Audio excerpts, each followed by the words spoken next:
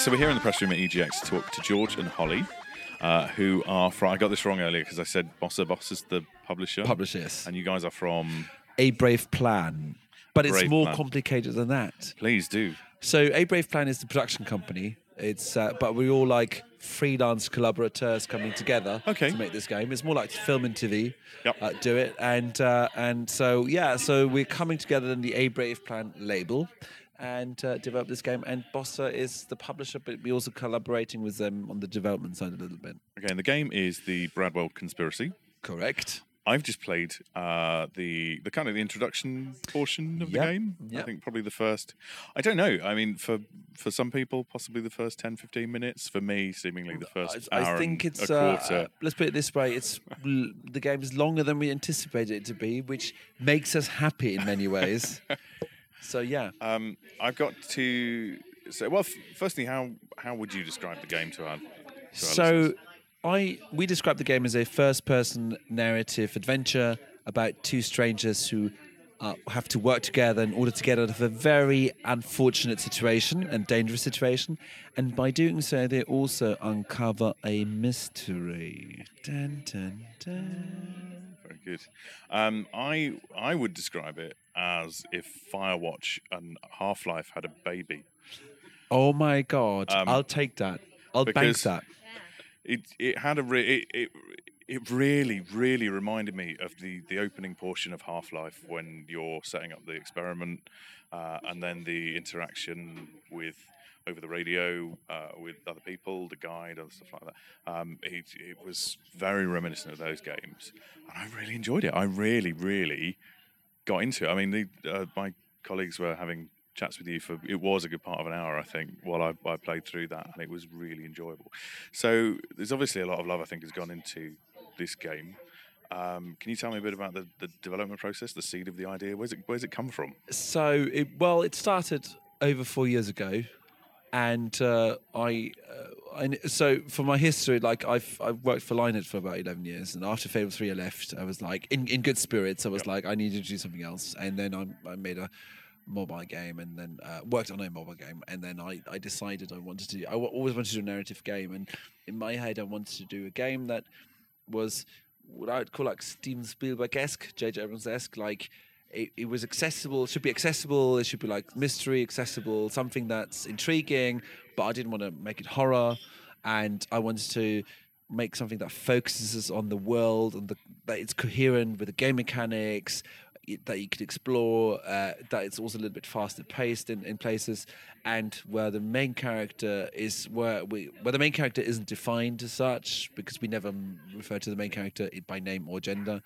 And I wanted to try a different way of communicating with a scripted NPC, with a scripted character. So all of this, I found a notebook about 2 weeks ago where I've written down like in 2 pages, this is the core of the game, and luckily it is kind of like still that, so that's really well. But I then presented the idea. I got an opportunity to talk to someone who really liked the idea and said, okay, let's you find a team to build a prototype. I want to see if that works. And then I looked around who wanted to be on that team, and then I asked Holly. So Holly I'd never met at that point. I saw a show reel from Holly through some different connection, and then I was like, oh, that's interesting, because Holly had a really interesting, spoke some really great words about art direction and narrative, and she had this really fantastic point of view that I really loved. So I emailed her and said, hi, you don't know me, but I really want to talk to you about a game. And then we met at EGX and talked, and then she said yes.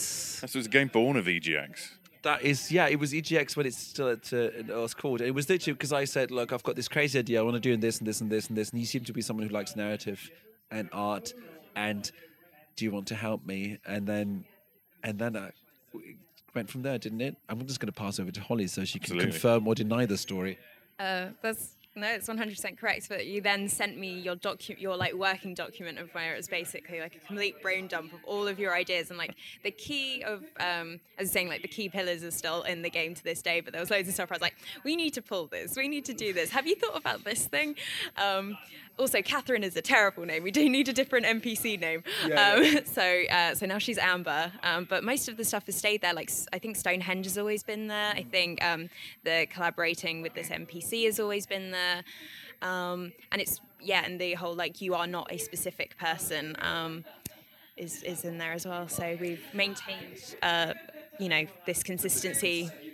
And I think what's also interesting about the photo mechanic, it's like I always wanted to do a photo mechanic, but I wasn't sure if that was enough or not. So in the prototype, we at some point we luckily put the photo mechanic in there, but we talked about maybe that's probably not going to be enough. So we in the back of our heads we were thinking about like maybe we need some other system as well, like a topical based system, whatever.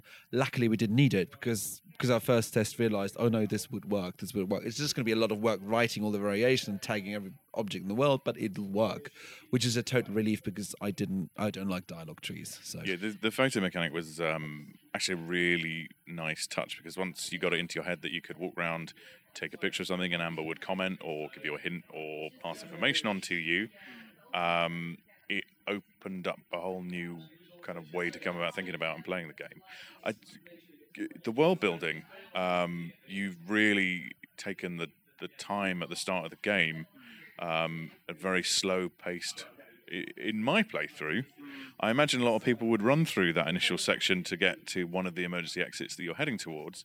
But I found myself stopping and looking at the bits on the walls in the museum and exhibits and stuff like that, trying to get a feel. It was really, really interesting way to tell parts of the story that I guess a lot of people could miss at that early stage. I don't know. Thanks. Well, Holly is good at answering this one. That's mostly what a lot of my work has been doing because we've obviously split a lot of the narrative work between us. And George has taken like the main reins on like the dialogue and getting all that sorted. And so I've been doing a lot of the background writing that you'll see around emails that you can read, voicemails you can listen to, all that kind of stuff. And so we really wanted to make this world that felt like it was in a place, and like we're both massive fans of like the immersive sim genre where like world building is a hugely important part. So we're like, we can't do all their crazy physics puzzles, but we can do, all this good world building. That's something you can actually do with a small team. So yeah, we really focused in on that. The whole A303 stuff you will have read in the museum, that's actually based on plans that are currently in place about wanting to build a tunnel, and we just kind of took that to a logical conclusion. Of like, then what if you discovered a cave system? Then what if someone else decided they would, take over the now compromised Stonehenge monument, build a new museum, but also maybe take that space that's underneath there because they found this new material that could be used for something cool, and they did. So, and then we built the story kind of out from there. And the museum also it's a really good starting point because you can do both things. You can have fast pace, but it's also okay to look around and take the time if you wanted to because it is a museum. It's what their stuff is, like in a lot of other games, or there used to be the joke with narrative designing games, we just write graffiti on the walls, and we were very conscious that this, or you write it with blood on the walls. We were very conscious, like that's been done before, and like even the locations that we picked and how to tell the story and the world building specifically, there were a lot of thought and a lot of back and forth went into there to make that work. And as you said, it's not, you can just stop and read everything. It's up to you. We're not like trying to force it. And we're totally okay with you not want to choose it either. So if you just want to run through, the way we've set up the game and the story, it's not like that you're still gonna get the main story. There's still like enough. We still filter enough through along the way. It's just like a bonus if you're taking everything, But we're not going to take anything away from you. That's important. So that was a very important fact for us as well. And now it's here and people are playing it. How has the reaction been? How have people been playing it, and has that surprised you? I think actually we were expecting more people just trying to run through it, but instead loads of people have taken the time to read everything, which I was not expecting. I always expect people to just run through, because I always think of myself as the weird player who like sits and looks at everything. And I think we've managed to actually find that niche of people, and we've actually really attracted them to our stand and everything for them to take the time and read everything. So I think I feel quite validated that we took that time to spend all that effort doing it, because it's paying off and people are spending loads of time with the build. So and good, people are coming away being like, I really want to play this, like, when's it coming out, when can I pre-order it now, like all this sort of stuff. And yeah, I think that's, you work on something for 4 years, and especially we've been working in secret for so long. We only announced like last month, 2 months ago.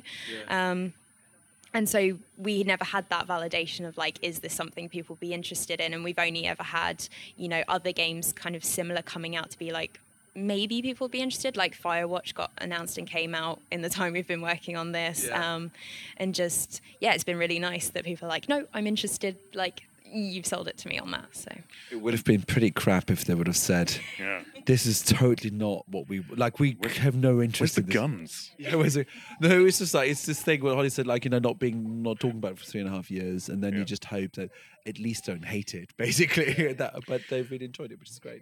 And how did it feel when Firewatch came out and you're working on something that is also narrative driven? And was it validating, or in a way was it?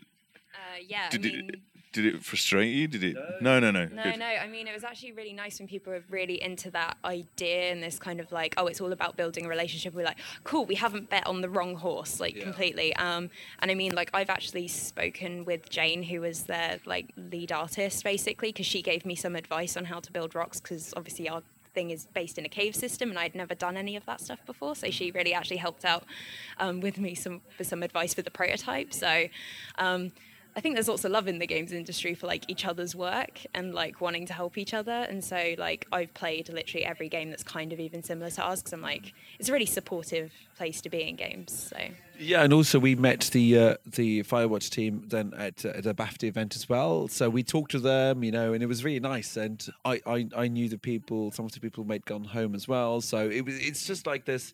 It's not a competition. It's like we're just happy that this type of game resonates with people, right? So which is great. It's like, so that means we, as Holly said, we bet on the right horse. It's interesting. We were talking to Charles Cecil earlier, and one of the things that he said was, it was many years ago. He was talking to the head of a publisher, wasn't it? And he said the guy very, very proud of the fact that he wasn't really a gamer, didn't really play games, and was dictating his vision of what people wanted. And it just didn't gel. And Charles obviously went on and created Broken Sword and a lot of other games in that nature. That again, that narrative, story driven, which have been very successful. And he said it was really nice to have that validation, especially when they put Broken Sword onto the iPhone, because that's when it really they got a lot of feedback saying that people enjoyed that. And I think it sounds similar here. You're in the dark going against what a lot of the big studios, a lot of the big publishers are putting out. And as you said, taking a chance on it. I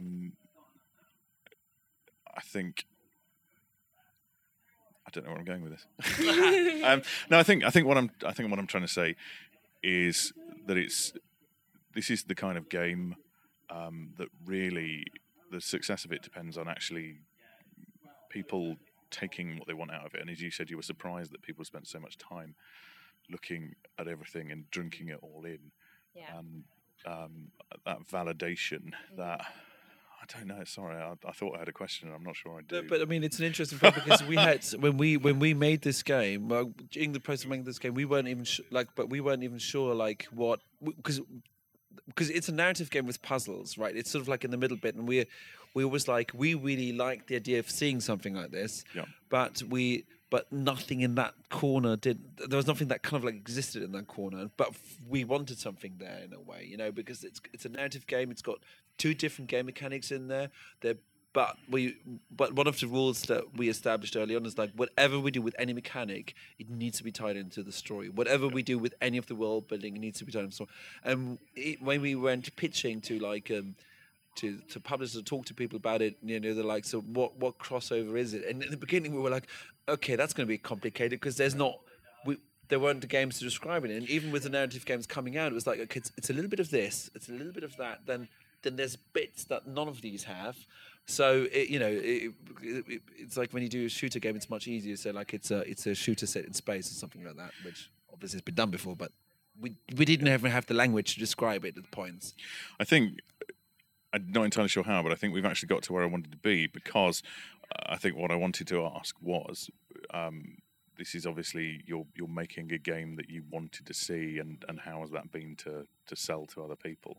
And I think that's it. Often the people that will get it, the gamers, aren't the ones who get to greenlight projects. So is it been nice, the fact that in that 4 years, like, you've had Firewatch come out, and you may have kind of gone on a bit of a whim with a different type of game, and because that's come out and it's done so well, it's almost validated the fact that yes, you are onto a winner, and then you're kind of like, oh, thank you, people actually do want this game, rather than it coming out and you're kind of going, oh, we kind of almost missed it, if that makes sense. I think we were based on, we were keeping a close eye on all the narrative games, and I remember specifically because I was at GDC at some point when I was planning, the production of this game hasn't started. I was just putting down ideas separately, and then I went to GDC a little bit later that year. That was like at the end. That was 2013, and that year where they started thinking about this, and I saw Gone Home. Right, and I saw the reaction of Gone Home, because at that point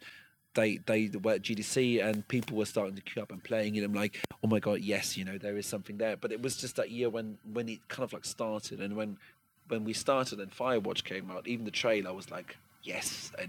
But I never felt threatened by any of that. There was the validation thing, which is good. Yeah, I mean, we actually and we have a thing that makes ours different as well, which is just like how we wanted to make like a British game as well. Because at this point also things like Everyone's Gone to the Rapture hadn't come out yet, or hadn't even been announced as far as I'm aware at that point. So like there wasn't really anything in that space as well that was kind of celebrating the weirdness of like our strange little island, and so it was really nice to kind of go, okay, Stonehenge, it's like this really weird place that has loads of mystery, and it's like so old, yet each year we're finding out new things about this place. And so it was really cool to be like, oh, so we could actually, if we want to make like a mystery game, a perfect place to put like a really big mystery would be Stonehenge, and it's like super iconic, very British, and just like and then we also got to do loads of stuff with like creating this fictional British company that's kind of taking loads of inspiration from like the Amstrads and the Sinclairs of the past, and trying to be like, okay, well, what if they became what Silicon Valley is now, and like that they had the global hold on all of our technology and that sort of stuff. So it was kind of like we got to create this nice little alternate reality where we could think about, oh, well, then what was Bradwell like in the 60s, and what branding did they have at that point? And, how have the company dynamics changed as the founder's gotten older and his daughter's taken over? And, so we've been able to build this, like, rich history as well. And it's really interesting, actually, because I think I described it as, like, Firewatch and Half-Life. Mm-hmm. But the other flash that I'd had was Portal 2, when you progress further through that game, and you learn about the history of Aperture and stuff like that. There were real flashes of, the developments Bradwell had made, and the humanitarian work they were doing, and the moment when, I hope you don't mind me saying, but the moment when you come out of the stairwell, and right at the beginning you're still trying to kind of escape, and you walk out into the exhibition centre and you can see Stonehenge just off in the distance. It was brilliant, absolutely brilliant. Brilliant. Loved it. Really Two people smiling. So the voice acting, there's some great voice acting in there, and I'm not gonna spoil anything unless you want to. But, you can do whatever. This is your show, so you can. We have announced. We have the name has been mentioned, but all of them have been mentioned actually, so it's fine. Okay. Was it always your intention to have Jonathan Ross, or was that? So that was an interesting one, because I'd worked with him before in Fable 2, and I worked with him on a game as well, and we created. So the section you're referring to, it's like he's got a cameo, so he's got a small cameo role in there. Absolutely perfectly suited for the part he's doing, and I wasn't sure which came first? Well, it was the induction idea came first, as in to describe this part of the tutorial is dressed up as one of these company induction things. And I've worked for big companies, and every time you have to go through this induction stuff, and as a Brit, they're always cringy. Like, yeah, and it's like you go through, you're almost like, who writes these? It's like the marketing and the PR team. Who comes together? Is it HR and marketing going out on a night out? And there's I wet myself at the gateway of possibilities. that was, but the gateway of potential. But the sad thing is that not the sad thing. The funny thing is, like, there will be real world induction videos of companies who will talk like this. So we thought that was a great opportunity, because as Holly just mentioned, we had Bradwell Electronics as a company. We worked on that company. So we were like, okay, good. We know what that company would be like in that sense. So this is how we were dressed it. So the whole experience came first, and then as we were writing it and put all the bad puns in there, we were like, you know what would be great for this? Yeah. And then we kind of asked him. He thankfully said yes, which was really good. But I mean, we also have Abu Kabar Salim as the voice of the guide, and he which is perfect. He's really brings that voice, because I used to be the placeholder voice for that character. I couldn't hear was sick of hearing myself in the game, so thankfully he's done such a beautiful job that I don't have to cringe when I play the game anymore. And then Rebecca Lachance, who comes from Broadway and theatre, she plays Amber. She portrays Amber, and she's brilliant. As in, like, Holly and I, we spent it was a long casting process, because Holly and I, we had such a specific vision of Amber, of that character, because we had been living with her for so long, and Holly had done all the placeholder voice as well, and so we had we were a really difficult customer in that to speak. So then I think Rebecca was one of the last ones to walk into the audition, and at that point we weren't quite sure if we were going to find the person. She walked in, said a couple of lines, and we were like, boom, sold. Yeah. And what was also very cool is, like, we got one of the best voice directors or performance directors in the business. Like, her name's Kate Saxon, and she's a theatre director. She does TV and games as well, and specifically games. She does a lot of the normally big productions. Like, she's done the performance direction in Alien Isolation, Mafia 3. Wow. I worked with her in Fable and 2 and 3, and she's brilliant. And when you get the right people in the room, like the people who know how to direct performance and how to perform as well, then it just elevates the characters in a totally different level, right? Yeah. For us, it was important to have that in the game as well. And it really shows, as far as I can see, having played through just that portion, it really does make a difference to the quality of the voice acting. And yeah, no, I loved it. I'm totally biased here, but I really enjoyed that. That is good. That is, you should go. You can wishlist the Steam though if you want the game. You can wishlist the game on Steam if you want. Just if you want. I mean.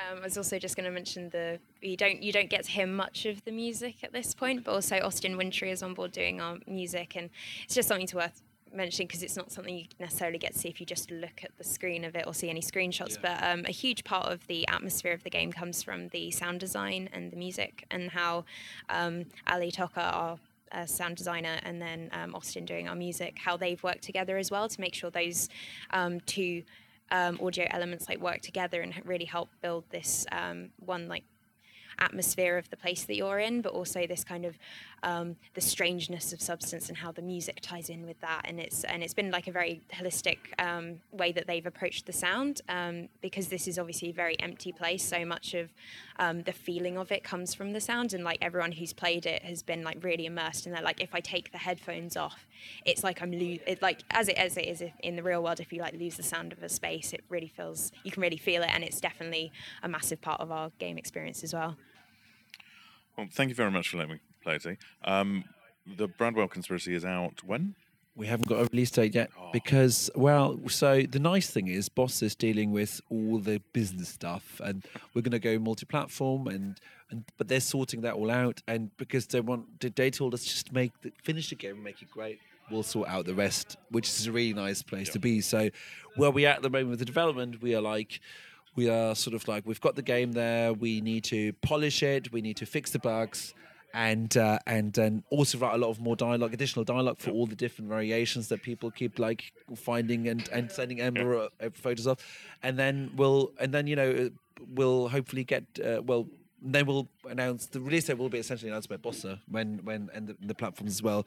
We're just focusing on making the game, which is a good place to be. So if you're now at the point where people are actually playing the game and it's still in development, what are you looking at when people play? Are you taking analytics from people's playthroughs today? Are you actually going to be looking at the pictures they take? No. I think we'd set something up to do that, but actually because we don't have an internet connection, we're not actually collecting any of that data. So it's actually the good old-fashioned way of just like watching some people taking some notes. We've generally found that people are just getting stuck or having a bit of friction with the game experience in basically the same places. So we basically know how to fix those. So yeah, the game is mostly there. You can play through the whole thing, and we're just kind of like tweaking to make sure we can get rid of any friction that we can that people are experiencing while they're playing. But yeah, if you want more information about like platforms when it's coming out, all that sort of thing, you can go to the bradwellconspiracy.com, and there we've got an option to sign up to our newsletter there, so you'll be able to get that information right into your inbox. And you can also follow Bossa on Twitter if you're into social media. Anything else? Channels? Yeah, well, we can also find out more about Bradwell Electronics. We've got a website, www.bradwellelectronics.com, where you can find the products and history and more. Lovely. George, Holly, thank you so much for letting me play the game today, and we really look forward to its release. Thank you very much. Thank you. Right, bye.